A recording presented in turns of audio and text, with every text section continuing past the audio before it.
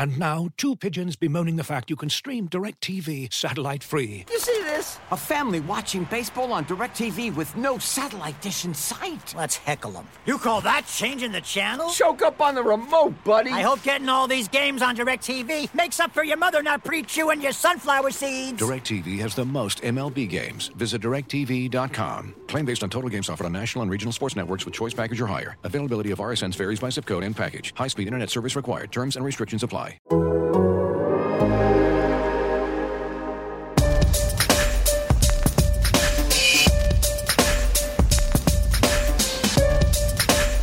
right, everybody working up. Everybody's working. With that, time's yours. Hey guys, did I miss anything? Josh, the Chiefs are 1-2. Really? That's never happened in the history of this podcast. That yes, they are below 500. Okay, wow.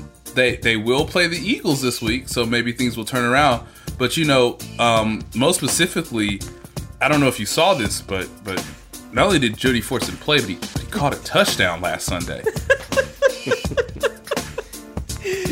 I mean, for so many reasons, Seth. It was an okay Sunday, even despite the result. It was for many reasons.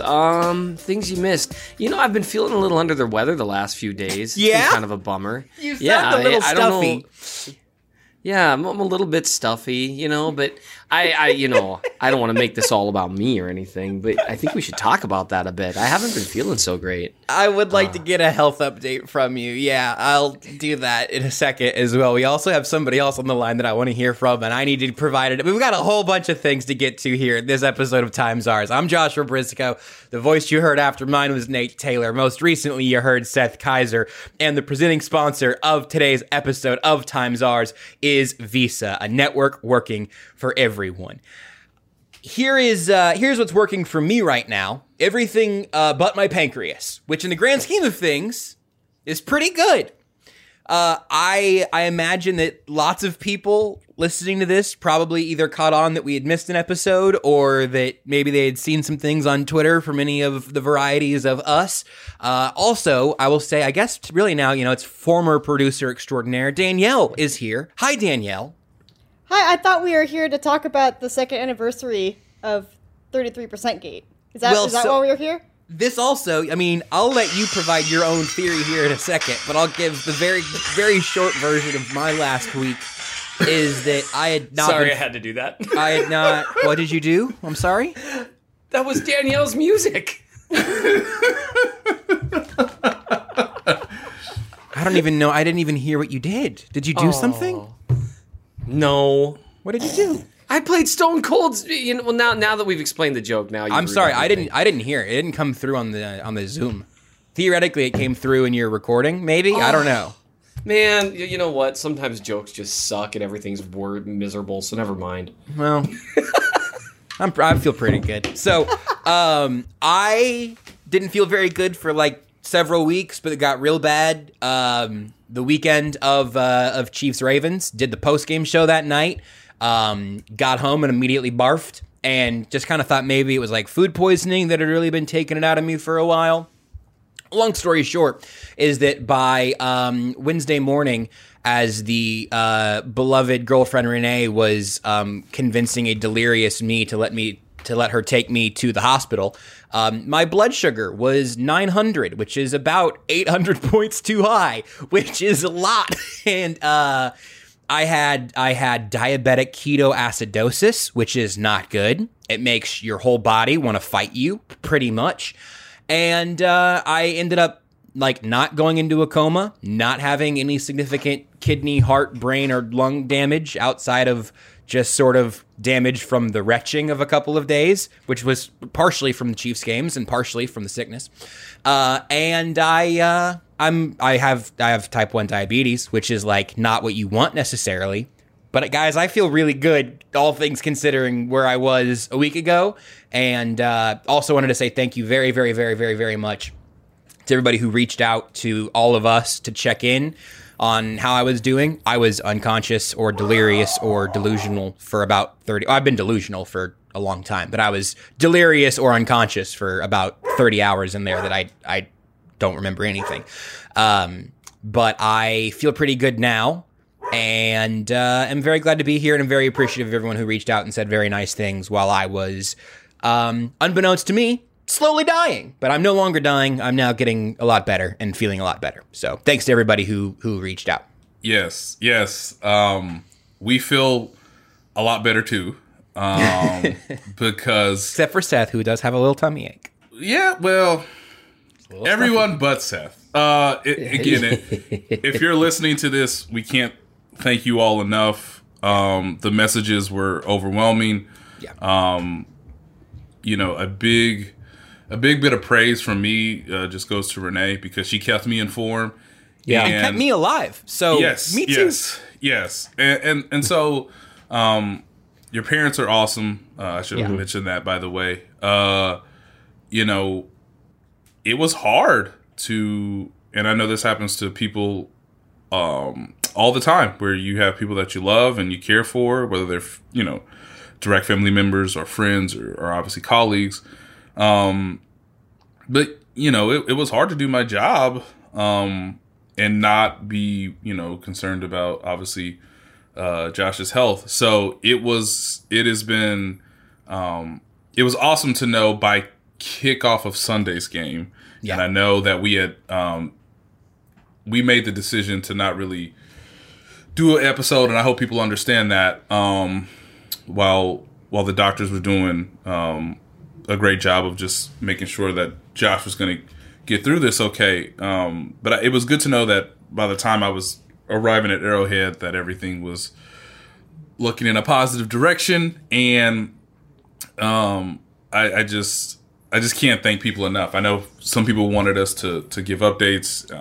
You're trying to do this as best we can. But to know that I got a text message yesterday where this man wanted to be next to a microphone, yes, is quite remarkable. Yeah. And so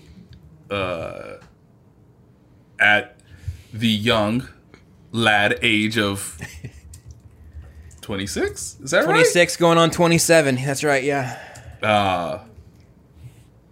Everyone loves Josh Briscoe before this, and we love you even more now. And I guess we'll talk about some Chiefs football. But yeah, we can do that.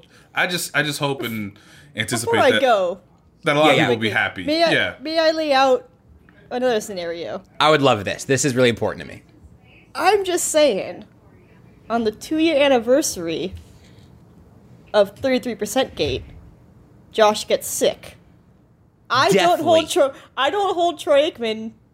I'm just saying, someone should ask him some questions. Here's the thing I'd like to say. You know what I'd like to say right now? Danielle, I'm so glad you brought this up on this anniversary. My blood sugar was over 900. Again, that usually puts you in a coma. Yes. Troy Aikman can come talk to me whenever he has 33% of my high score in terms of my blood sugar. Because I'm guessing that man's blood sugar has never been over 300 in his life. And you know what? Have I been carried by my teammates much like he was throughout his career? Absolutely. But when it really came down to it, it was my pancreas that needed to fail to get that number as high as it was. So Troy Aikman can come to me now. He can come to my house. Take 33% of my insulin. Please don't, actually. I need that to live. Yeah, you need. Yeah. Hang on. Let's not talk about giving away insulin. No, let's We're back gonna off talk on about that. this. I need to keep the insulin. Actually, I think the legal term for what Troy Aikman is right now is person of interest. Yes, in this case, suspect. He is sus. He is sus. Like we're not saying that he's a prime suspect, but he is being told not to leave the country. It's that's like, right. Why don't you stick around for a little bit? Josh, I just want to say, on behalf of everyone, and I'll echo everything Nate said because Nate nailed it. Everyone was great and reached out and everything. I also have been instructed to say this on behalf of my sisters and my brothers-in-law who have met you and who were asking about you. And I mean this. Don't you ever scare me like that again, I swear to God, I don't ever do that again. You're very, very young, and you will be making jokes about how old I am for a very long time. Mm-hmm. And I'm counting on you to keep the mood upbeat at my funeral one day. So I'm going to need you to go ahead and stay alive. And so just don't scare us like that again. Jeez, I don't know what you got to do with your pancreas there, but you got to get that thing in line. I gotta tell you what, man. Which I don't know which one of us it's gonna be, but whoever is speaking at the other person's funeral is going to make the other person's family really, really unhappy. Oh, there's gonna be a definite split at those funerals. There's gonna be one group of people that are gonna think this is amazing, and another group like this person needs to be arrested. Like one of us is going to die eventually, and hopefully not soon. I also, Nate, I wanted to make this point also. I sent this to Herbie Tiopi, who reached out among so many people who did, but Herbie reached out to check in and say that I needed to be back soon so I could help him on the Jody Fortson beat. And I just want to say that I do want to be buried in a Jody Fortson jersey, just not anytime soon, as I told him. But one of us will die, and the other person is going to do a 10-minute long stand-up bit just to Nate. It's just going to be for Nate, who will absolutely not be the first one to go. No, Nate's going to outlive both of us, let's be honest. 0% chance. Danielle, would you rather fly to Kansas City or Minnesota for a funeral? Depends on the time of year. Ooh. Mental note. Seth, don't die during January. Seth, I want you to take that peacefully, okay? Peacefully, yeah. Peacefully. I'm just saying, if I had a choice, I don't want to have to choose. However, I live in Southern California, so please take that into account. Sure. Gotcha. June through August it is. Yes. Yeah. Oh, man. Okay, Danielle, you're free to go. Thank you. It was very nice to hear from you. We got to chat before the show some, too. It was good to hear from you under any circumstances, but especially now. I'm very glad to get to hear your voice, and I'm sure that everyone who has been a long time Times Ours listener was glad to hear you as well. I miss you guys. Miss you too. It's not quite the same, but Danielle is great to remind us that one man got us on the podcasting map, and he just so happens to be our host. That's true. Is that a very enthusiastic man? Yes, I mean, New time listeners are so befuddled right now. I just don't. Oh yeah, I mean, I'm sure there are people who. Oh yeah, no, that's such a good point. Yeah, I mean, you can just Google, just search Troy Aikman Times Ours. You know what? Hold on. Let me. You know what I'd like to do? I'd like to plug a website really quick, and then we can move on to. Then we can move on to everything. Oh, what was the? Oh, I've lost it. I was looking for that the website, the QB Compare website that the one of our listeners made. Oh, here it is. It is just QBCompare.com. That right there will probably get you there. You can just go ahead and type Patrick Mahomes in one box and Troy Aikman in the other box, and QBCompare.com should pretty much answer all of your questions. Mm-hmm. That should. Yeah. Also, when I Google Troy Aikman, Josh Briscoe, I am now on a site called JoshuaBriscoe.com. What am I looking at right now? I needed to own the URL, man. Oh, right. I needed to squat on website. Yeah. It says nobody asked for this. This is the whole website. This is terrific. Probably disliked by Troy Aikman is one of the things on my bio there. And look, we know he watches, listens, and keeps track of all statistical things that involve him and Patrick Mahomes. So, I mean, this will get back to him to some degree, but that's okay. He'll learn that we are continuing to benefit from his fame. just his wonderful thoughts. This is how I'll describe it. Yeah. All right. Do you want to talk about this football game? I have one sort of spin-off connection point that I need to explain as a post-hospital sort of pre-game little crossover, and that can be our transition into talking about Chiefs Chargers if you guys want to. Let's do it. Go for it. So I got discharged Saturday night. They got my numbers up where I needed to get and everything, and I was set free from the hospital, also from Truman Medical Center here in Kansas City. It's actually in Lee Summit. Shout out to them because they're literally lifesavers, literally. So shout out to the Truman Medical Center folks, including the security guards and nurses I tried to fight. I'm sorry. So I had been sick for a couple days and just in bed, and then eventually swooped off to the hospital and then in the ICU and then brought back home Saturday night.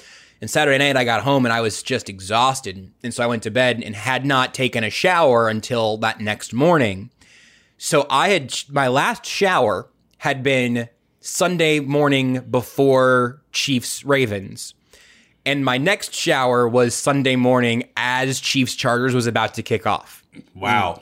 That I did not smell good, my friends. It was a rough experience for everybody. But what that meant, and I was moving kind of slow in the morning and trying to rest up and trying to, I wasn't going to be covering the game in any way, but I obviously was going to watch it. But I had to do things like check my blood sugar and do things with insulin. And I kind of just, I lost track of time a little bit. And so I actually watched and listened to the first quarter on my phone through the shower curtain. Like I have a shower speaker. I've got a clear curtain that I can actually see through a little bit. And so I was enjoying the game in the most luxurious way I could have possibly imagined, which was washing off a week of sickness and hospital film and washing my hair for like a full 10 minutes just because I could and I needed to.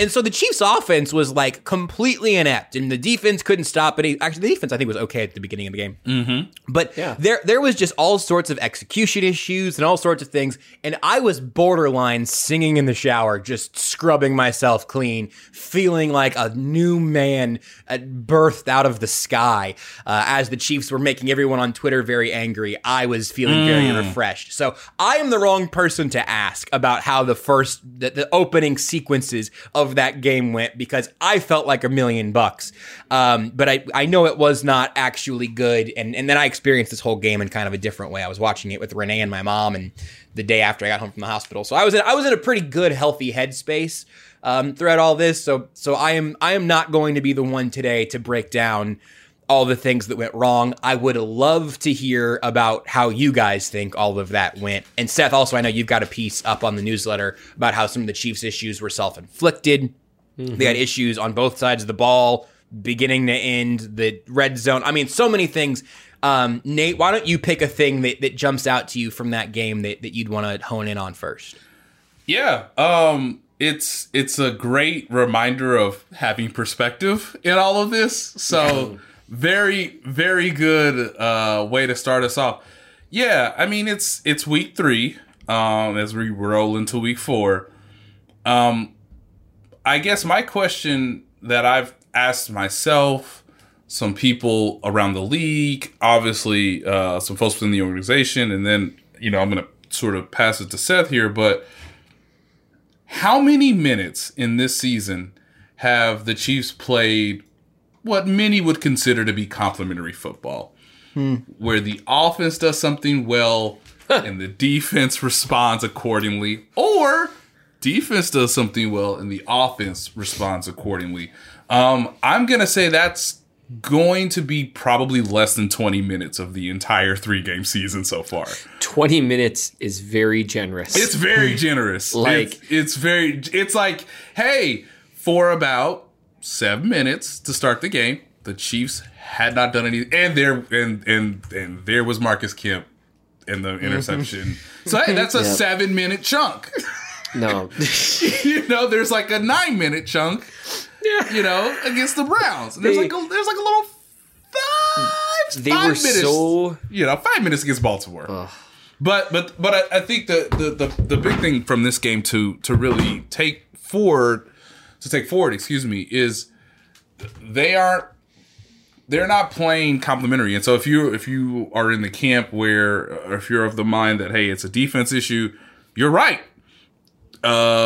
if you're someone who's like this Chiefs team is built on offense and explosive plays and putting up 30 to put pressure on the opposing offense, and you're like, that's not, the offense is. You're right too. You're correct, and I just never anticipated that we would be rolling into October, and again, I'm saying 20 minutes of complimentary, sound, professional football from one of the supposed top caliber championship contender rosters. But that was sort of a masterclass last Sunday in, hey, defense looks good. Oh, offense got a problem. Well, that ain't great. Okay, well, now the offense has kicked it into gear in the third quarter. Well, the moment they take the lead, defense has all sorts of miscommunication problems. Oh. And, hey, but you know what? Defense did its job. I mean, and when I say did its job, I mean in spurts, in moments. They finally made somebody kick a field goal in the red zone. Hey, on attempt 11 or 12, I think it was on the 12th attempt, and then on the 13th it happened again. Yes, but hey, no, they did it twice because a penalty kind of ruined it, and they had to stop. And that's then fair. Snead was like, you know what I had to do? I had to tackle this guy while the ball's in the air. Because why? I'm curious, and I'm sure he's got a great reason for why he did what he did there. But I'm just curious, like, what's going through his head. It's hard not to picture, like, I wonder why none of these idiots have tried just tackling the guy with the ball in the air before. This seems so simple. You can't catch it if he's tackled, which I'm sure that's what Snead sounds like. But he just tackles him, just blatantly tackles him. And it's like, Snead, what? Why would you do that? Yeah. And so, hey, tie game. Defense is done again. A part. They've done a part. All right, offense. A part. You got the best quarterback in the game. It's a tie score. 2 minutes left. I mean, we do this every day in practice. And by the way, kids, they do this every day in practice. And then, quarterback throws an interception, thinking one thing. Travis Kelce does another thing. They're improvising on the run. And then the defense can't pick up the offense. So, look, I wrote specifically about the 4 turnovers because this team ain't going to go anywhere as long as the offense keeps self-combusting or, as Seth said, sort of having their own self-imposed issues. And look, it's rare that you ever see a 4 turnover game be that close. And so that was the main takeaway, I think, from the game. But again, moving forward, it's just, I want to ask our listeners, like, how many minutes have you seen of complimentary football when this team would do it in larger spurts last season? They weren't always dominant, like against the Buffalo Bills in October or obviously against lesser opponents. But, when it got to winning time, they did play winning football. And you've really only seen that in one case against the Browns. And I don't know, Seth, if you're a harsher evaluator to this question, if it's not 20 minutes. It's like 8. Well, there you go. Like, and that's a number that I'm just saying because it's less than half of what you said. Here's the deal. There are people, the Chiefs could be 3-0 right now. Well, the Chiefs could be 0-3 right now. Both those things are true. Yep. And it's, when you talk about complimentary football, both sides of the ball, they're just not playing well at the same time. And what makes it frustrating for me especially, like you talk about one takeaway, Josh, for me, the thing that's going to annoy me the most, and this is how it goes for me, is this narrative that now is like, wow, the Chargers really dusted off a pretty nice game plan to stop the Chiefs. It's like, that is not what happened. Mm-hmm. And they did a really good job executing their game plan. But if it weren't for the Chiefs shooting themselves in the foot repeatedly, the narrative from that game would have been the Chargers executed their game plan perfectly and have the personnel to do it, and it didn't bleeping matter. Yeah. That would have been the narrative if they could just hold on to the ball. Their first 3 drives, they're averaging 6 to 7 yards per play, just marching down the field. Just marching down the field. And they didn't get points out of any of them. They fumbled the ball and threw a pick, which, well, anyway, it doesn't matter. That pick annoyed me for a lot of reasons. But the Kemp one? Yeah, the Marcus Kemp one, because it's just one of those things where then afterwards, like, wow, Mahomes was trying to showboat. It's like, well, he was trying to draw the defense away from Kemp. Mm-hmm. And yeah, he should have looked. But people are like, oh, he should have stopped and reset his foot. He was being chased. Yeah. Like, he couldn't reset. He should have looked, though. Yeah. Like, but that said, that was a ball that, if a ball hits me right there, I catch that. Now, do I ever get to that point? Of course not, because I die if I step foot on a football field. Mm-hmm. But if I'm running around in a field by myself and someone throws that ball to me, I catch that. That's a ball that should have been caught by every pro receiver, every college receiver, every high school receiver. And Marcus Kemp would tell you the same thing. Mm-hmm. I mean, that's just... So that annoyed me. I mean, they just... Every time they were in scoring position, they should have come away from those 3 drives with at least 9 points. And that changes the entire game. They probably score on them. That's the biggest thing. The 4 turnovers. The biggest thing that bothers me from that game is this idea that the Chiefs are somehow struggling with what teams are doing. And mm-hmm. people are like, oh, yeah, it's like the Tampa Bay template, keep everyone in front of you. Well, someone tell me the defensive scheme out there, where the plan is to, what we're going to do? We're going to let all the receivers get behind us, guys. That's every defensive game plan. Of course you're trying to keep everyone in front of you. Well, to be fair, Seth, I mean... We always say the deep is the deepest, but I mean, look, occasionally we go in 0 and maybe we give up some. That you know what? That's a really solid point. But beyond that, I have nothing else for you. No. And that's where it's the same thing. Like people were saying, the Ravens. I mean, the Chiefs scored and moved the ball well against the Ravens, who were doing the same thing the Browns were doing. The Chiefs moved the ball well against the Browns. They moved the ball really well against the Chargers. Teams that turn the ball over and lose the turnover battle 0-4, win football games, it's like 4.5% of the time. Mm-hmm. And that's the story from that game. So to me, the thing that's frustrating me the most is this offense, based on how they're moving the ball, when they're not shooting themselves in the foot, looks like it could be the best iteration of the Mahomes offense we've seen yet, but they won't get out of their own way. Just one stat, Josh, for you to consider. Okay. As you were in the shower. Yes. As the Chiefs were turning the ball over. Yeah. As our they turned the ball over twice while I was in the shower. Yes. That's how long my shower was. As our Lord and Savior was blessing you with the ability of soap and water. Yes. On the Chiefs' first 3 possessions, because I just looked this up, and weirdly enough, sometimes you look back at things and you're like, man, I should have included that in my story. Their first 3 possessions, which of course all ended in turnovers. You want to know how many third downs they faced? Oh, I think it might have been 0. 1. It was 1? It was 1. Which of course was 3rd and 3, and Mahomes hit Kelsey for 17 yards. Yeah. They converted it easily, and they were making it look easy too. That's why I kept waiting for it to kind of snap into focus. And then it did, right? They went on like a run where they scored touchdowns on 3 straight drives. And it was so frustrating. And I know we're going to move on because by the way, I also wrote about Josh Gordon. I really want to talk about him. Yeah. But I just, the defense was ready to start that game off en fuego. They were flying around. And I was like, okay. And then the offense, it was there, man. That game without turnovers, I very much think that game starts off like 21-0. And it's making me crazy.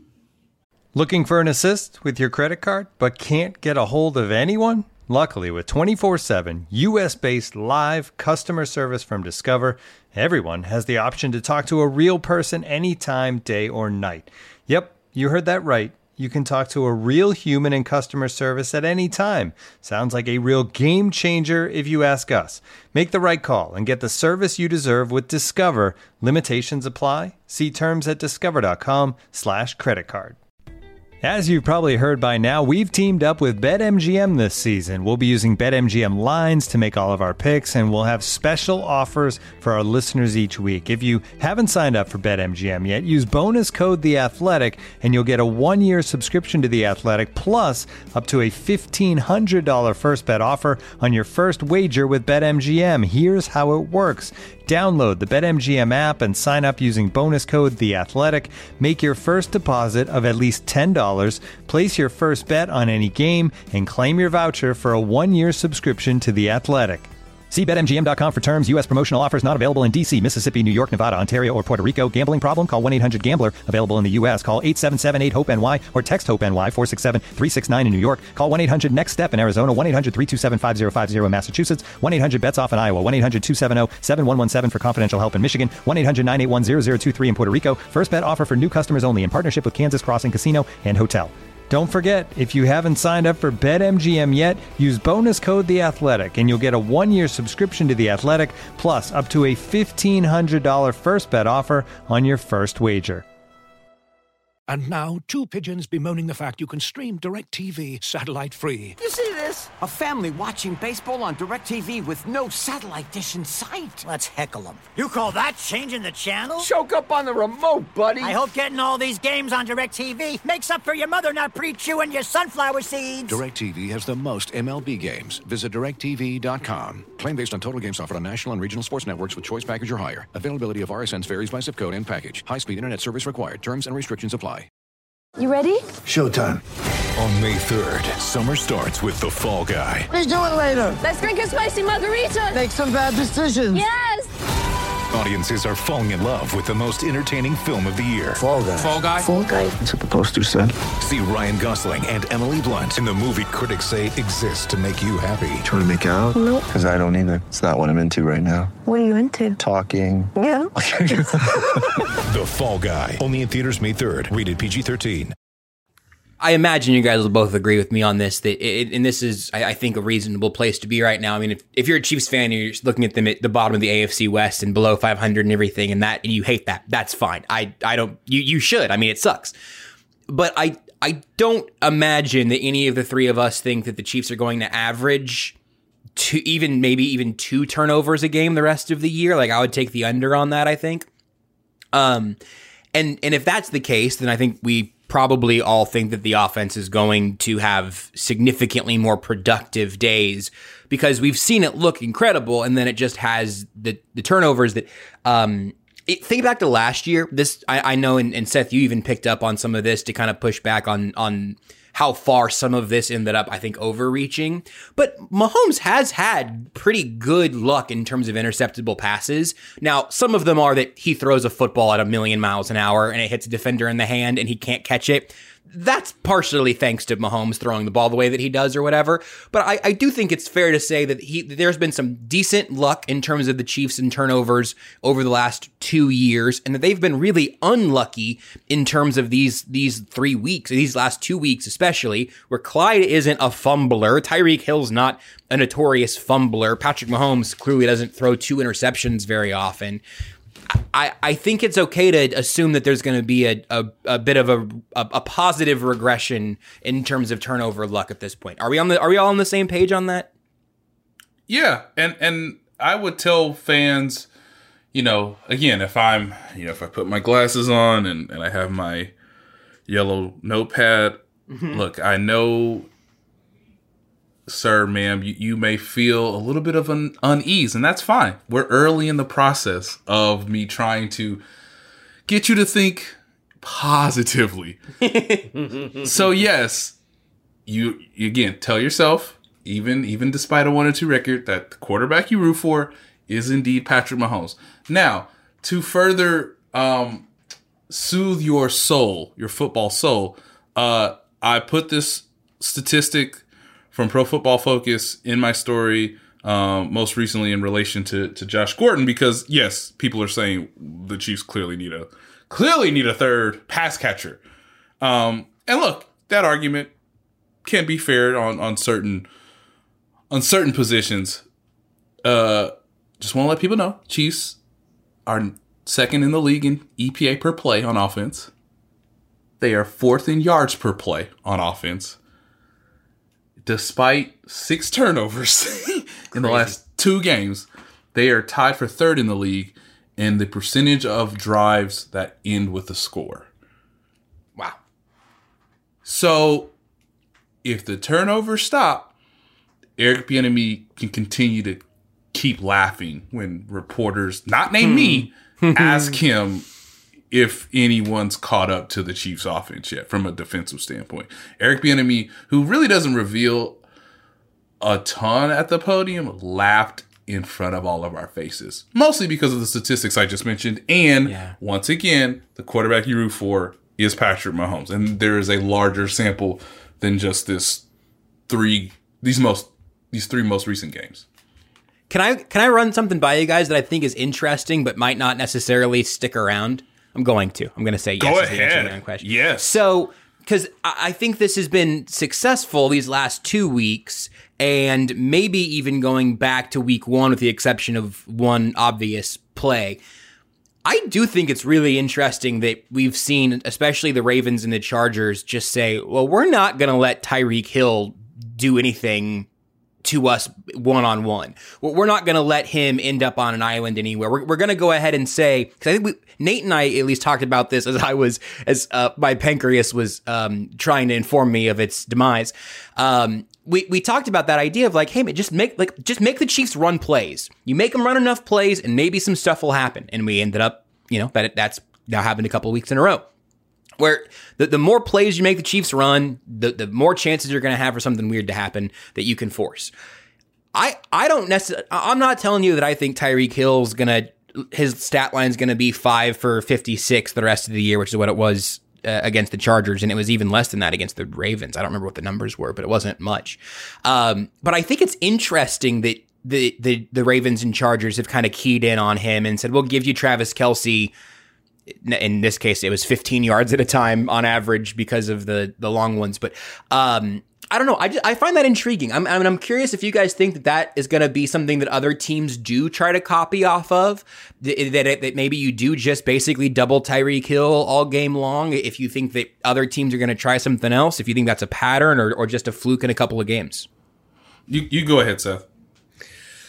I think, even though the Chiefs have been moving the ball really well, I think this is the closest people have come to feeling like maybe Mahomes is mortal or, whatever. Mm-hmm. And so I think you'll see them continue that. And you just can't give up the big plays. What's interesting to me is the Ravens gave up big plays anyway, right? They gave up a big play to Kelce, which was just this otherworldly play. They gave a big play to Pringle. So it's still going to happen, a big play to Robinson. I think taking away Hill and really focusing your energy on that is maybe a reflection of the fact that Hill is the only reason Hill's not the best receiver on his team is because he shares the field with Kelce. Right. And he's just so explosive that I think they would rather, it's harder to kill someone with death by 1,000 paper cuts than it is with a 50 caliber punch to the rifle. Pancreas. Yes, with a punch to the pancreas, Direct shot. Yep, they're trying to play they're just hoping it's harder. So I think you're going to see teams continue to do it. The deal is, though, one thing that we saw, and I know we'll get into this, but there's a couple things there. One, Hardman at least has looked a little more comfortable in some of these intermediate routes. That's going to be important. They're going to just keep going to Kelce. It's not like Reed's never seen defenses like this before. Of course. The other thing is, as they shift more and more away from maybe some of these inside-outside zone concepts in terms of their run game, which I don't think the run game is the ultimate answer, but I think it could be a little something in it.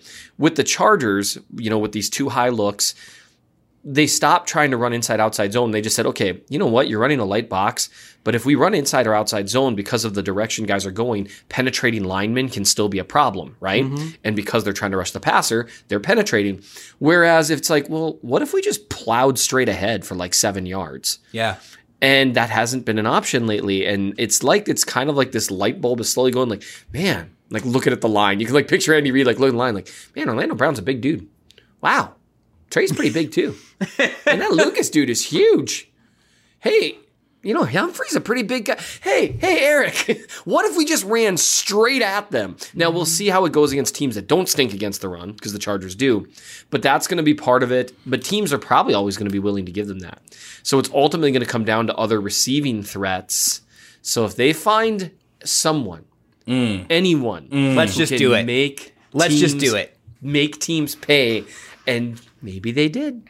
Who knows? Let's just go there.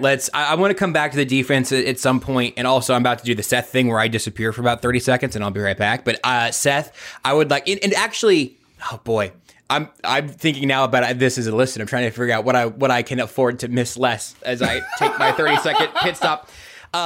I It's want to always know. me talking. I want to Is what you can know. afford to miss. I read what you wrote already, and I want to know this from Nate. Nate first on Josh Gordon with everything that Seth just laid out there. Yep. What is it that you know that went into the Chiefs saying, you know what? This dude is getting reinstated. We want to be the team that gives him this whatever chance he's on, whatever. And I say that like he's got addiction issues. He doesn't have a criminal record of violence or something. So I say second multiple 50th chances, whatever. Yeah. Whole lot easier to extend to somebody with, personal individual demons that they've been dealing with. Anyway, I was also, not a joke, thought I might have been hallucinating / delirious whenever I saw this, because it just seems like a move that made a ton of sense, but I did not expect the Chiefs to actually do it, even though, Seth, you've even made this comparison in your newsletter. They brought in Le'Veon Bell. They brought in LaShawn McCoy. The Chiefs will take a shot on a veteran that they think can come in and help, but Josh Gordon is such an interesting case. Why don't you tell me what went into this from the Chiefs' perspective, and then Seth, you tell me what you think he's got. And at some point I'm going to leave, and at some point I'll be back. Okay. I think for the Chiefs, and I wrote this, and I've said it a couple times, this is a 1-2 team who's desperate to keep the pressure on the opposing defense. As I've said before, this team will lean offensive for the unforeseen future for the duration. With Andy Reid as the coach, obviously you have Patrick Mahomes. Brett Veach understands his roster, so the Chiefs have chosen, because this was a prominent free agent who, as Josh mentioned, was reinstated on Friday. Okay, is he, in our eyes, and this is the Chiefs talking, does he have a higher ceiling than anybody we could add on defense that's available right now? They made the decision to say yes, despite a lot of people, even CZ on the Athletic app, who wonderfully asked, can Josh Gordon tackle? Which, I mean, ma'am, sir, whoever it was, CZ, that's just a great comment. I can't really add anything. You know the answer, but a great rhetorical question. Can he tackle? Well, he is 3'6", 238. I mean, it's not a bad idea. I don't think if he's only 3'6", the Chiefs have actually, I think they've actually or 6'3", excuse me. Yeah, 6'3", 238. I was also going to real quick just suggest, since they're not using him, can Juan Thornhill play receiver? I mean, fair question. Fair question. But man, this is just a team that wants to continue and is comfortable with clearly outscoring opponents, that believes inside the facility that their defense can get better, because can it get worse? It's ultimately their conclusion through 3 games. Like, there are, some real simple things that may lead to better results if the 11 guys play together, whoever those 11 guys are on defense. But there's no pass rusher. There's really no linebacker that can come in and give the same upgrade as Josh Gordon. And if the quarterback's good with it, if the coach is known for doing this, for bringing in somebody in the middle of the season, obviously Josh mentioned all those people before, those veterans, then you can do this relative to the salary cap space that you have, which was roughly $4 million when the week started. And they will, I think, take a slower approach. I know fans have asked, when will they see Josh Gordon in a number 19 Chiefs jersey playing? My estimation right now, based on everything I was told, was like week 6 against Washington. Not necessarily next week against the Bills, unless he just is incredible in practice. And I think Andy wants to be fair to Josh as much as he can. But that's the reason. They are desperate. They want to get Tyreek Hill free more, or change up the defensive coverages, or put more of a bind on who you're going to pick. And if Josh Gordon is fully right, can he be a slight upgrade over what Sammy Watkins used to provide when healthy? And is he that guy in the middle of the field who can not only be a possession receiver, but can obviously make a guy miss and extend a play similar to Kelsey and Hill? I think you kind of nailed it in terms of the rule stuff in the last part of that. They're not expecting Josh Gordon to come in and be 2013 Josh Gordon. 2013 was a long time ago. What was interesting to me was when I first heard about them signing him, I immediately filed it away into the same areas like, Le'Veon Bell or LaShawn McCoy. You got guys who are 33, 34, 35. You know what I mean? You start to they've got a lot of wear and tear, all this stuff, whatever. Although Bell, I think, was only 30, 31, 32. But running backs, let's face it, different animal. Yep. And then I saw that he's 30. Guys, I'm sorry. Can I tell you something? You say a different animal. I just about had another freaking heart attack. I say another. I didn't actually have one. I just ran out to grab groceries that got delivered here because they were late. I just looked down at my own self to open up my phone while you were talking to pull up your story on my phone, Seth. Uh-huh. I have a very large praying mantis on me that just has been riding along for the last several minutes. Wow. That I did not know was there. And you almost I had unmuted my microphone and you almost got a shriek. And what you got instead was me interrupting you because I couldn't not say anything.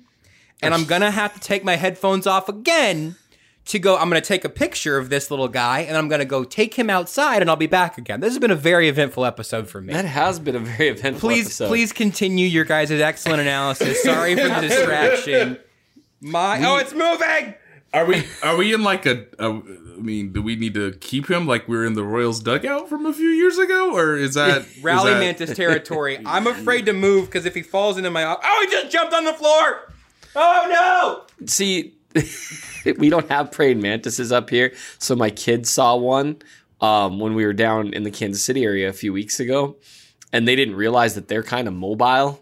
And I had one run up my face like 5 years ago, longer than that, 10 years ago, and I remember it.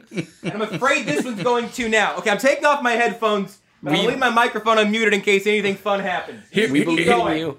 Yeah, Sorry again about this episode, everybody. We wouldn't have it any other way. But Josh, I'm sure, or excuse me, Seth, I'm sure people are like, how will the Chiefs use him? And again, ladies and gentlemen, I did my job yesterday, i.e. Wednesday. I asked Andy Reid, what? Look, I know it's early. I know you haven't seen him in practice yet, but what's his role going to be? To which Andy Reid was like, I kind of have to watch practice. All right, coach, that's fair. Yeah. But Seth, what would you do if you were Andy Reid?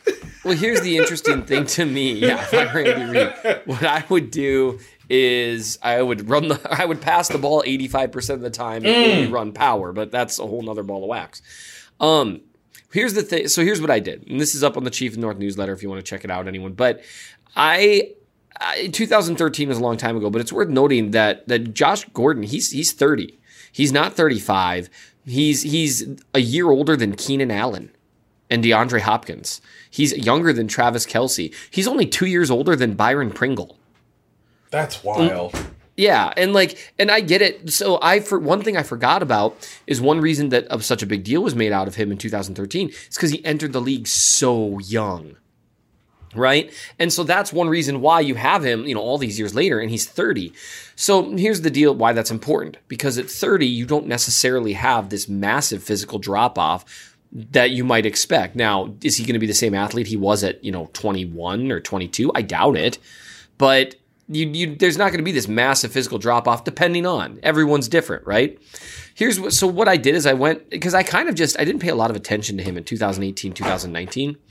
So I went back and watched a bunch of his games from 2018, 2019, and kind of a low-key that didn't really get talked about a lot. Maybe it did at the time, but I just missed it because Nate, that's when you and I, in 2018, started working for The Athletic. Yes.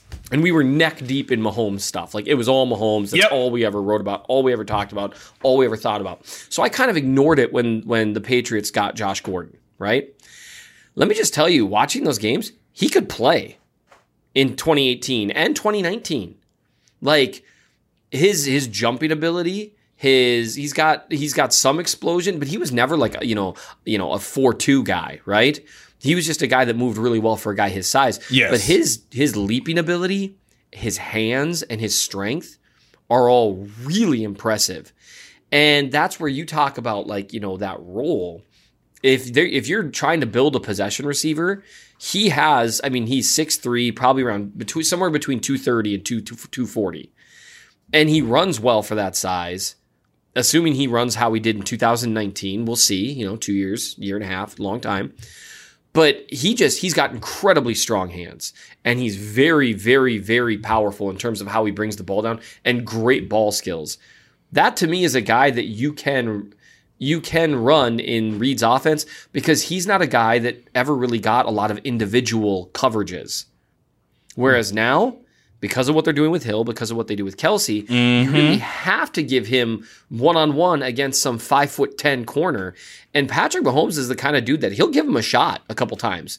Yeah. And if Gordon's ability to bring down some of that stuff pulls through, that's a big deal. And that's how you maybe alter how teams are playing you a little bit, because that's just not – they've tried to give Byron Pringle a chance in that role. And, Pringle did some good things. And then, this last game – Pringle dropped a couple. Had 2 drops that were problematic. Especially the second one, because that was that puts them into scoring position at the end of the game. Yes. Legitimate scoring position. And again, you've mentioned this before. You've written stories about it, Seth. Again, one of those passes from Mahomes that's excellent that you never think about because it's not a completion. Exactly. And so it's just worth thinking about at least. Does Josh Gordon bring that down? 2018, 2019 version of him absolutely does. And that matters. And it's just one more thing for defenses to think about. He doesn't need to be great to really help the Chiefs offense. He needs to be good to really help. And if he's above average, he'll help. But if he's an above average possession receiver, that will really help the Chiefs. That's a big deal. And so it's all just going to come down to what does he have physically still. The Chiefs obviously liked what they saw with the physical. I don't know. You're the one watching him at practice. I don't know. Does he look a step slower than the rest of the receivers? Does he look, one whole practice, I have no idea what you might get from that. Yeah, this is 2 days, and it's not like training camp, so I'm not seeing everything. We get a truncated chance to watch, to see what's going on. They were very smoothing things in with Josh when we were there. Travis Kelce today, for instance, he said that he was flying around and that he looked very good for a guy that obviously did not go through training camp, was not with the team obviously during the offseason as part of his suspension. But I feel like what we may see next week will be an indicator of what his role will be. There were certain things that we kind of saw, but again, I because I've been doing this long enough, I try to tell folks when it's your first day or two with a team, just get those reps. I'm not really trying to say oh, he looked amazing. And even if he does, there's still a whole lot of stuff he's got to learn. And I wonder, I'm just so fascinated as to how they will use him whenever he does make his debut, what packages he'll be. There's some thought that maybe he'll be in the slot. There's some thought that maybe he'll be in the outside, which will put, maybe Tyreek in the slot more. One of my good buddies, Mike Jeffries, I was having dinner with him earlier this week, and he says, why don't the Chiefs throw back shoulder passes the same way Aaron Rodgers does to Devontae Adams? And I was like, well, they have Josh Gordon now, if you want to go ahead and do that.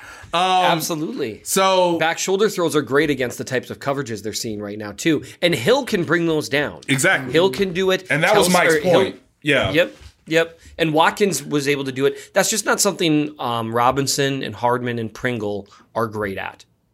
So there's a lot to tinker with, but I would like to sort of see how he looks next week.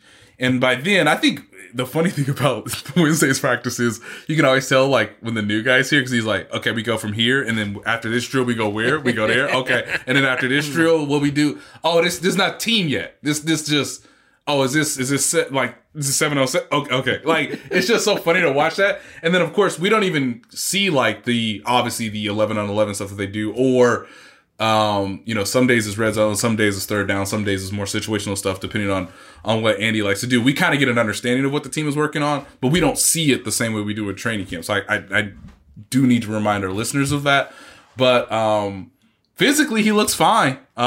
He looks the way he probably has throughout his career.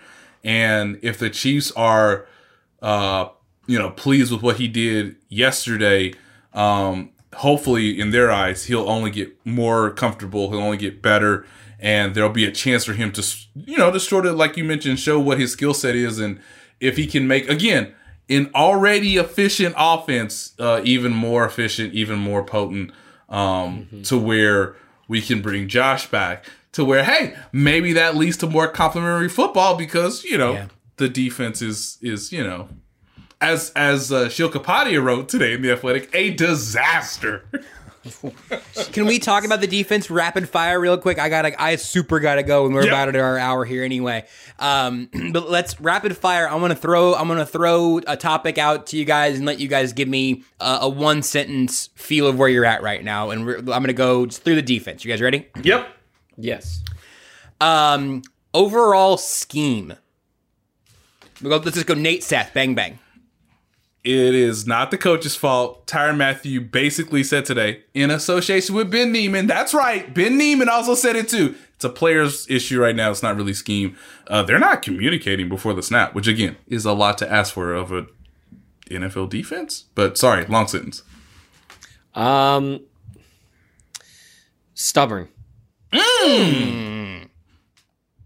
You got good noises out of me and Nate there. That had to harmonize really well, I bet. When teams are expecting you and everyone in the world knows you're going cover zero and blitzing, stop going cover zero and blitzing. You got to drop some guys. You got to start bringing blitzes from different directions. Herbert and Lamar both made them pay at key moments because everyone knows Spagnuolo is going to cover zero blitz. In those big moments. And so they got to figure out a kind of a different Seth. A different thing to do. Hey Seth, there's less communication issues if you just blitz everybody. And that's a good point. So maybe he doesn't feel like he has a choice. But I would say a little stubborn at times, and plus, with Juan Thornhill not playing. Well, so here's next one. I mean, we got to go 1 sentence here. I wanted to give you guys more on that one because I thought that might happen. Dan Sorensen and Juan Thornhill. What does Dan Sorensen have to do to not play as many snaps as Juan Thornhill? That is my rhetorical question back to you, Josh, because honestly, I don't know the answer. And again, the Chargers, when needed to, effectively kept him on the sideline based on personnel packages, which again, coach, whether you're stubborn or not, everybody knows what will keep Juan Thornhill off the field and will may keep Dan Sorensen an older, aging veteran who may not have the playmaking ability or coverage ability or tackling ability. Jeez. My answer on that, Josh, you weren't old enough to probably remember this movie a long time ago. A movie came out called Pearl Harbor that starred Ben Affleck and Josh Hartnett, and it had just a few scenes with Cuba Gooding Jr. that he stole every one of them and was awesome and made me cry, but they only let him be in like 8 total minutes of the film. That's Juan Thornhill right now. Ooh. Specifically here, Frank Clark.